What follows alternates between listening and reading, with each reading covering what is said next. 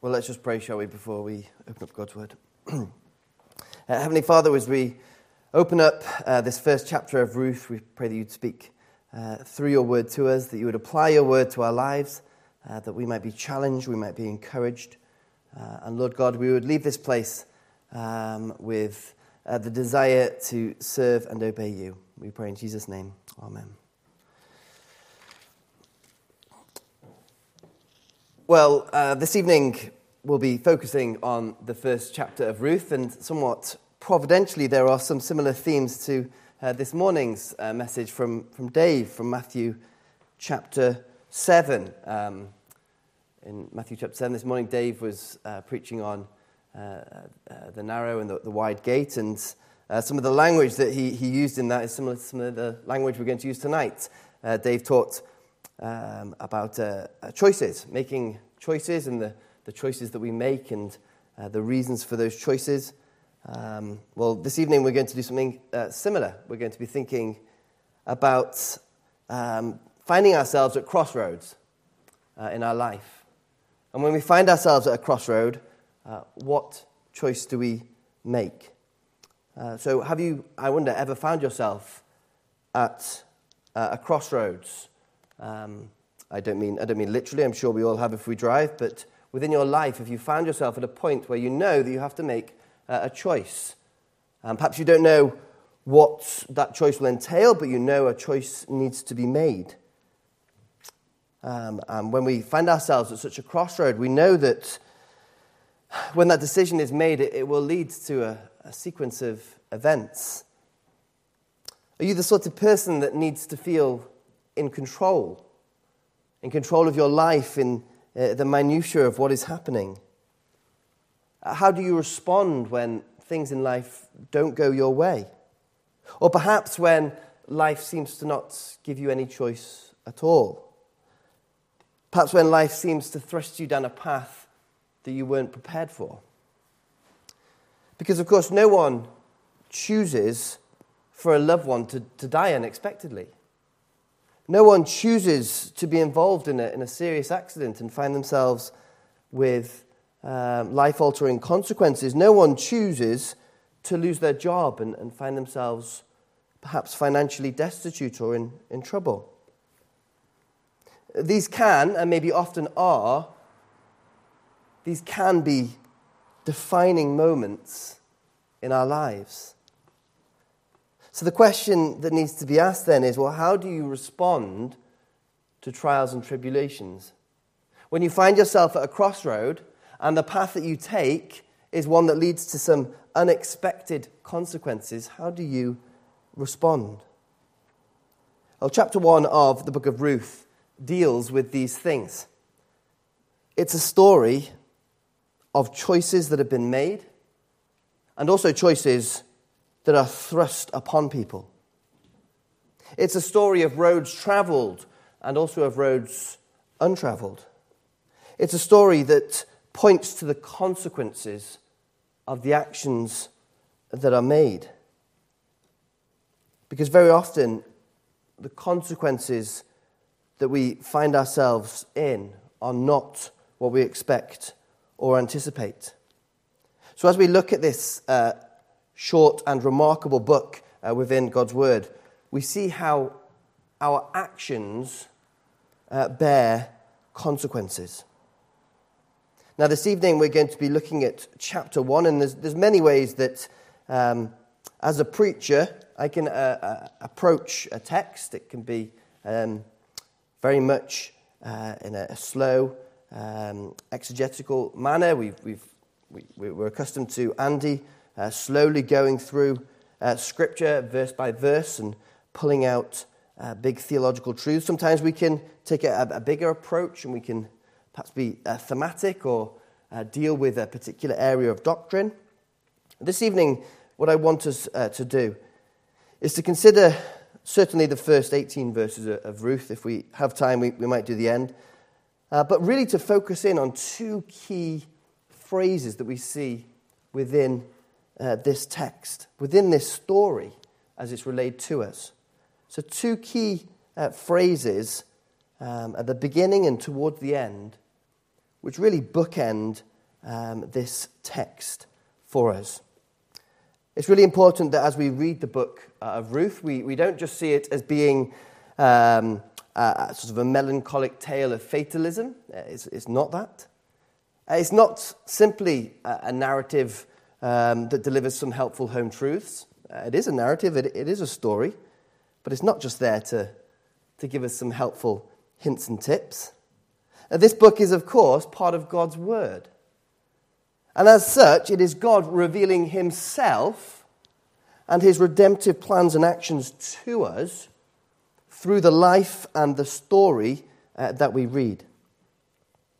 And as a result, as we read this book, as we read this story, we see that the lives of the characters involved and our lives as well, as we seek to reflect and apply to ourselves, are not simply just the consequences of random acts and events, but rather the succession of events that we see in the book of Ruth, the succession of events that we see in our own lives, are shaped and nurtured by a mysterious and wonderful power that presides over all the variables, all of the crossroads, all of the pathways that our lives encounter. And that mysterious and wonderful power is the grace of God. The grace of God which directs the outcomes of all of life's events and decisions and is the ultimate defining element of our lives. So as we look at this first chapter this evening, I want us to bear that in mind. Keep that at the forefront of our mind. That the power of the grace of God directs all of these outcomes, and not only within the lives of the characters that we see in the book of Ruth, but in our own lives as well. So I said there's going to be two phrases that I'm really going to focus on this evening. The first one is this. It's the very first phrase that we read in the book of Ruth. In the days when the judges ruled. So we read in verse 1, the first two verses in fact, in the days when the judges ruled, there was a famine in the land. And a man of Bethlehem in Judah went to sojourn in the country of Moab, he and his wife and his 2 sons. The name of the man was Elimelech, and the name of his wife Naomi, and the names of his 2 sons were Mahlon and Chilion. Now that's not just an introduction to the book. It is an introduction to the book, of course it is, but it's not just that. And the phrase that we see at the start of Ruth chapter 1 is not just it's not just a timestamp. It's not just there to indicate when this book was written and to helpfully put it within a biblical timeline. Although, again, it does do that. But rather, it is a theological description of the character and spiritual health of the times in which this book was written. It's not just telling us that it was written in the days of the judges. That's useful information. That's helpful. It gives us some biblical context. But actually, this phrase, in the days when the judges ruled, is much deeper. You see, the days in which the judges ruled was a time of chaos. It was a time of chaos that is illustrated to us by the last verse in the book that precedes the book of Ruth. So if you turn in your Bibles back one simple page, before Ruth we have the book of Judges. And the very last verse in the book of Judges, Judges 21 verse 25, in those days there was no king in Israel. Everyone did what was right in his own eyes. You see, in the book of Judges, we see an awfully familiar cycle on repeat. It always starts the same way. It starts with the people of God rebelling. But it isn't a political rebellion or a military rebellion. The rebellion takes the form of sin. The people of God rebel against God. And so God responds to the people in judgment. And in turn, the people then repent and cry out to the Lord. But as we read through the book of Judges, we see that although that cycle happens repeatedly, time after time, the last step starts to diminish. And the people stop repenting. They jump straight from rebellion to judgment to crying out. But God, in his grace, sends a Redeemer to meet the needs of the people, to restore their relationship with God. Now, in the first instance, that Redeemer figure is a judge, hence why we have the book of Judges. And it's a judge who will rule with fairness and authority according to the word of God. But sadly, as we read through the book of Judges, those Redeemer figures quickly lose their authority. They lose their luster. The first judge that we read about, Othniel, was a good and noble judge. So we read about him in chapter 3. When the people of Israel were doing what was evil in the sight of the Lord, they forgot the Lord their God. They served the Baals and the Asheroth.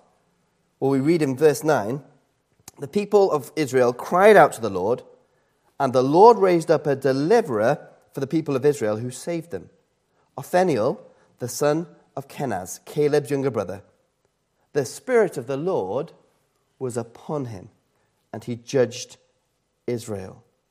He was a good judge. The Spirit of the Lord was upon him, and he did what was right. But the competency of the judges sent by God had declined to such an extent that the final judge, Samson, was a complete failure. He defied everything that the set-apart Nazarenes were supposed to be. So instead of avoiding contact with anything that was dead, as he was supposed to, remember, he scoops honey out of the corpse of a lion. Instead of being separate from the Philistines, he intends to marry one. Instead of avoiding alcohol, he gets heavily drunk. And although in the end, he ends up bringing judgment upon the enemies of God's people, it's an unsatisfactory ending, isn't it? Because yes, Samson is able to, in a great act, as his strength is restored, bring down the building upon God's enemies. There's no sense of restoration. There's no sense of rest. There's no sense of peace. You see, in the days when the judges ruled was a very dark time for the people of God. The people would sin. God would send enemies against them. The people would cry out for help, and God would mercifully raise up a judge to deliver them. Again and again and again and again, the same cycle of behavior. The people rebelled, and for all outward purposes, God's righteousness and glory within the people of Israel was failing. But what the book of Ruth does for us is it gives us a glimpse of the hidden work of God during the worst of times. How God moves in remarkable and mysterious ways. So let's first consider the first 5 verses of Ruth. It all begins with a man called Elimelech. An Israelite man who does the unthinkable. He moves his family to the land of Moab. Now, that's not, I was trying to think of an equivalent. That's not like the unthinkable of a man moving his family from Cardiff to Swansea, or the other way around. It's not like that. It's not a rivalry. It's not a sporting context. No, he is taking his family from God's promised land to a land of foreigners, explicitly against what God has said. Well, why does he do it then? Surely he has a good reason. Well, he does it because there is a famine in Judah. Now, perhaps you might think, well, that seems to be a reasonable reason. There's a famine in Judah. Of course, he needs to supply the needs of his family. He's got to do what he can do. But Elimelech, Naomi, their sons, knew good and well what was the cause of such a famine. They knew that God is sovereignly in control of all things. And that when there was a time of famine that came upon the people of Judah, it was God acting in judgment against the people. Leviticus chapter 26, verses 3 and 4, we read, "If you walk in my statutes and observe my commandments and do them, then I will give you your rains in their season, and the land shall yield its increase." You see, when the rains were withheld, it was the hand of God withholding them. Elimelech has a choice to make. And the choice is this: stay in Bethlehem, mourn the sin surrounding him and his people and his family, and trust in the living God, or leave the promised land in search for greener fields where food was abundant. Because it isn't just a geographical issue. It's not a question of whether we can better serve the Lord in Cardiff or in Newport or in Swansea or in Aberystwyth. It was an active decision to leave God's promised land and go to the land of Moab, a pagan land with foreign gods.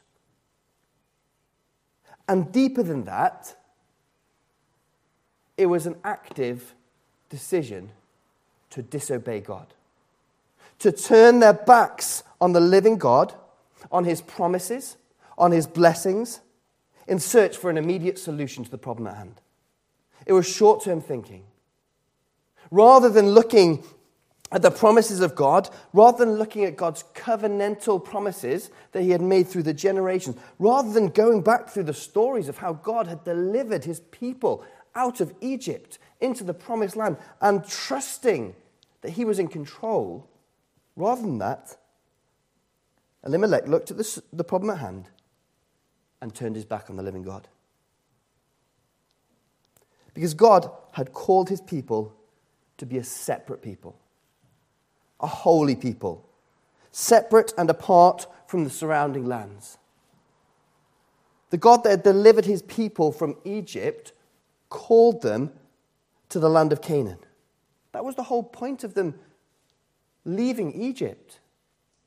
That was the whole point of their time in the wilderness as they went on the journey to reach the promised land.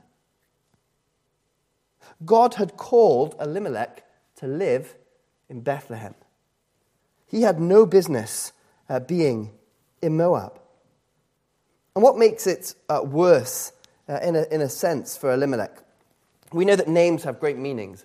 And very often in the Bible, names have particular meaning. Well, the name Elimelech means "my God is king." So his own name was literally meant "my God is king." But it would appear from his actions that God was no more the king of Elimelech's own heart than it was for any of the peoples around him. There was no king in Elimelech's life. In the days when the judges ruled, he chose the road to Moab. So when Elimelech dies in verse 3, and all we read is that he dies suddenly, what else could Naomi feel but the judgment of God following her and adding to her grief within the famine? And Elimelech's death placed the family at another crossroads. At this point in time, in the middle of verse 3, Naomi and her two sons could have repented and chosen to return to the promised land and their own God. Or they could have chosen to stay in Moab, where they were exiles. Well, sadly, the road that they chose was to stay put. They regarded their chances of success as being greater in Moab than in Judah. And then in verse 4, we read further that Naomi's two sons take Moabite wives, Orpah and Ruth. And again, the hand of God falls upon them. Verse 5 sums up Naomi's tragedy. After 10 years of childless marriages, both Mahlon and Chilion died. So the woman was bereft of her two sons and her husband. Now, in those 5 verses, let's just think about what Naomi has been through. A famine. A move to the pagan land of Moab. In doing so, turning her back, along with her family, on the living God. The death of her husband. The marriage of her sons to foreign wives. Their deaths. Blow after blow, tragedy after tragedy. And again, in verse 5, Naomi finds herself with a fresh crossroad, a fresh decision to make. But this time, she's alone. She is in a foreign country. She's away from God's promised land. She's away from her people. Her husband has died. Her sons have died. All she has left is 2 Moabite daughter-in-laws. In the days when the judges ruled, God's activity involved both blessing and judgment. And those who rebelled against him, those who turned their backs on him and did what seemed right in their own eyes, saw their life turned upside down and along unwanted paths. Those who truly repented and turned back to the living God found him ready to forgive. So that was our first consideration, in the days when the judges ruled. Well, our second consideration is this, second key phrase within this text. Your people shall be my people, and your God, my God. We find that in verse 16. So Naomi, as I just said, found herself at another crossroads. She's all alone in a foreign land. She has she has a daughter-in-law with her, but she has no family with her. She decides to go back to Bethlehem because she hears in verse 6 that the Lord has visited his people and given them food. Well, what will she do then with her 2 Moabite daughter-in-laws? What would be the right thing for her to do? Would it be to take them back with her to Bethlehem, or to leave them in the land of Moab? Well, it seems that to begin with, Orpah and Ruth go with Naomi, and they certainly go part of the journey together. But in verses 8 to 13, we see Naomi trying to persuade them to go back home. Well, what is it that the 2 women should do? Should they stay in Moab? Should they return with Naomi? While Bethlehem was once Naomi's home, it was never theirs. While Naomi would have been able to return in some kind of a state to her own people, they were not Ruth and Orpah's people. There were practical considerations for Naomi to consider. Perhaps as she's walking along the path with her 2 daughter-in-laws, she's playing out the scenarios in her head. There are practical things to consider. There were 2 more mouths to feed, 2 more bodies to clothe and house. As a widowed woman, it would stretch an already tight budget that really she didn't know how she was going to support anyway. There were deeper considerations as well for Naomi. Along with her husband and children, she'd fled God's promised land. She'd rejected his sovereignty. And so going back, taking these 2 Moabite women with her, would have been a physical reminder of the sin of her and her husband and her children in leaving the promised land and allowing their sons to marry outside of the covenant people. No wonder then the decision was so fraught with consequences, and perhaps it took a while for her to come to. But eventually she does. We get to it in verse 8. I don't know how long the journey took to get to that point and how long she debated with herself as to what to say to her 2 daughter-in-laws. But we get in verse 8 to verse 13, the point when Naomi has made her decision about what she thinks should happen. And we get 5 verses that really help us to understand this passage by seeing Naomi's reaction to her 2 daughter-in-laws. There are 3 things for us to consider.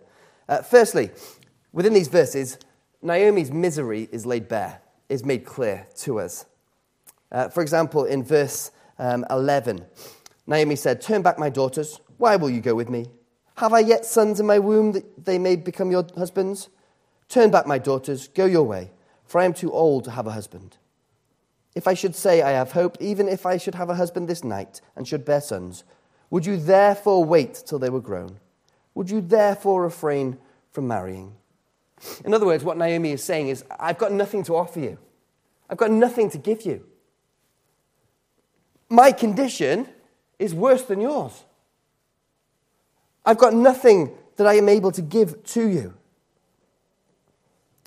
She's telling them that, look, if you try and be faithful to me, if you try and be faithful to the memory of your husbands, you're going to find nothing but pain.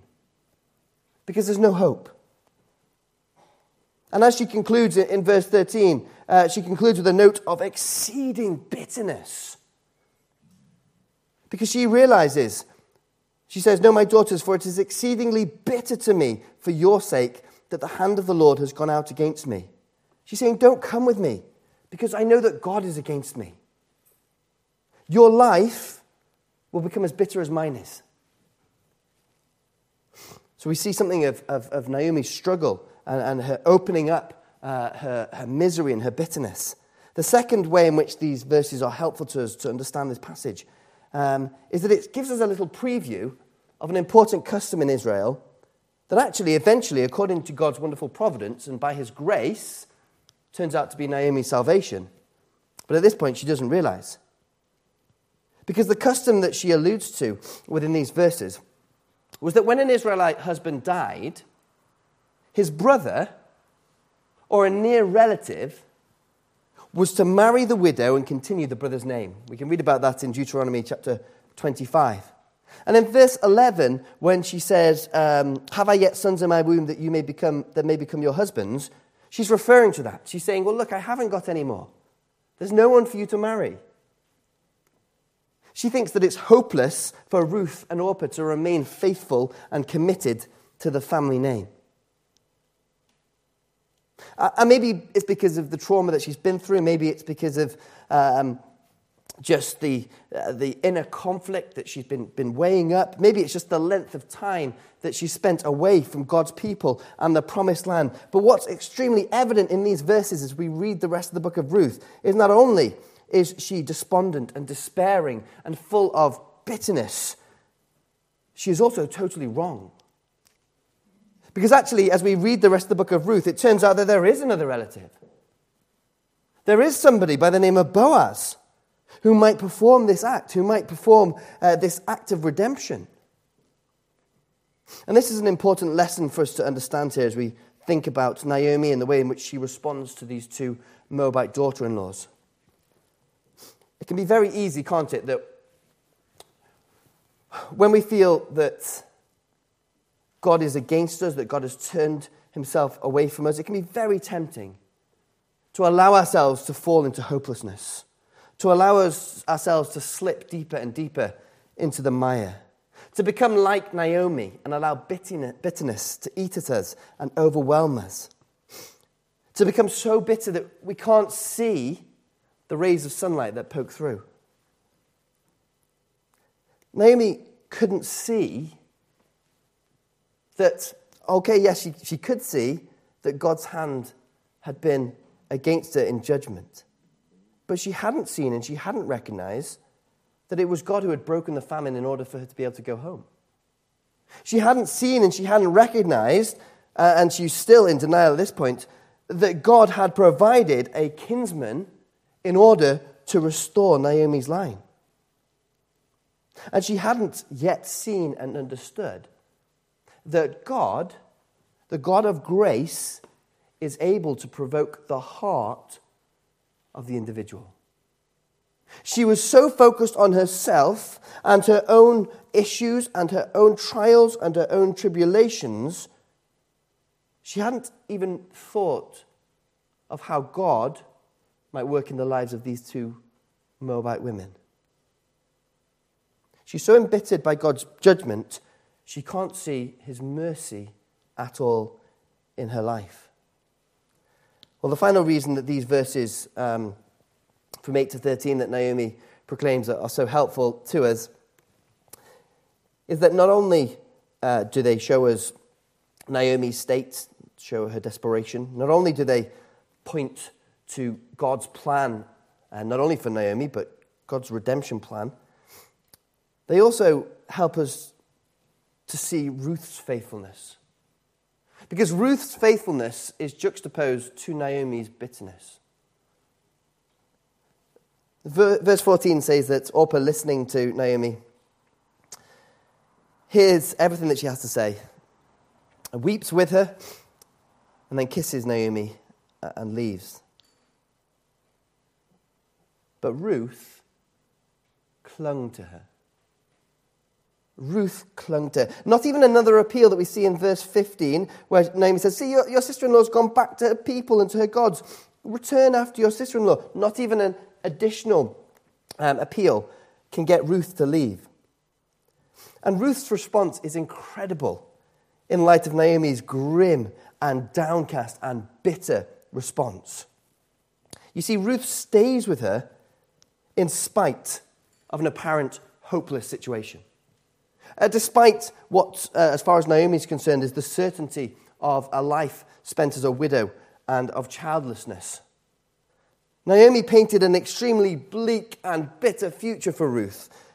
And yet Ruth, instead of turning away, took her hand and walked with her. The amazing words that Ruth delivers in response fly fast in the face of despair that we see in Naomi. Ruth said, verse 16, do not urge me to leave you or to return from following you. From where you go, I will go, and where you lodge, I will lodge. Your people shall be my people, and your God, my God. Where you die, I will die, and there will I be buried. May the Lord do so to me, and more, also if anything but death parts me from you. Well, what is it that makes these words spoken by Ruth so powerful and wonderful and glorious? Well, Ruth was a nobody. It's not that she was a great person, therefore what she had to say had great standing. It wasn't that she was a magical orator who could spin yarns with her words. No, she was a nobody. She was an outsider. She was a Moabite woman of all things. She must have known that she wouldn't be welcome back in Bethlehem. Surely the sensible thing to do for Ruth would be to join Orpah in returning to Moab. It would have been the most secure thing to do. Perhaps she might have been able to remarry and restart her life. Perhaps she ought to have taken the same road as Elimelech took a few years earlier. The easy route, the immediate response to the problem at hand. But Ruth is not like Orpah. She's not like Elimelech. She would not let Naomi go. She would not let her go into what appeared like an empty and a bleak future by herself. Instead, verse 14, she clung to her. Now, here the text uses an interesting verb. The verb clung that we have here is the word davak. And it's used elsewhere in Genesis chapter 2, where we read these words. Therefore, a man shall leave his father and mother and hold fast to his wife, and they shall become one flesh. Now, I haven't misread that. I haven't misquoted. That's the same verb that's used where Ruth clung to Naomi is the same word that is then translated as hold fast in Genesis 2:24. That describes the union of marriage between a man and a woman. Therefore, a man shall leave his father and mother and hold fast to his wife, and they shall become one flesh. You see, it's a verb that's translated into English slightly differently in two ways, but it's a word that describes the bond of covenant. It's a word that gives great power to Ruth's assertion. When she says, your people shall be my people, and your God, my God, she's not saying, your people shall be my people until I get a better ticket. Your God shall be my God until I find a more powerful one. She is tying herself entirely to Naomi. She is making a covenantal commitment to her that cannot be readily broken. It's not just about relocating home to Ruth. It's not just about uprooting herself from one country to another. It wasn't even just a noble self-sacrifice. Ruth is committing her life to Naomi. She is clinging to Naomi. And much more than that, she is committing the whole of her life to the whole of Naomi's. To Naomi's journey. to Naomi's house, to Naomi's people, to Naomi's God. Ruth is binding herself to Naomi.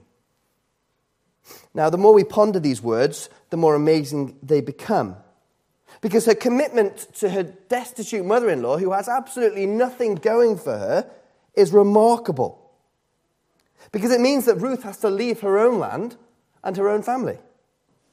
It means that knowing that a life of widowhood and childlessness exists as her future, she carries on anyway.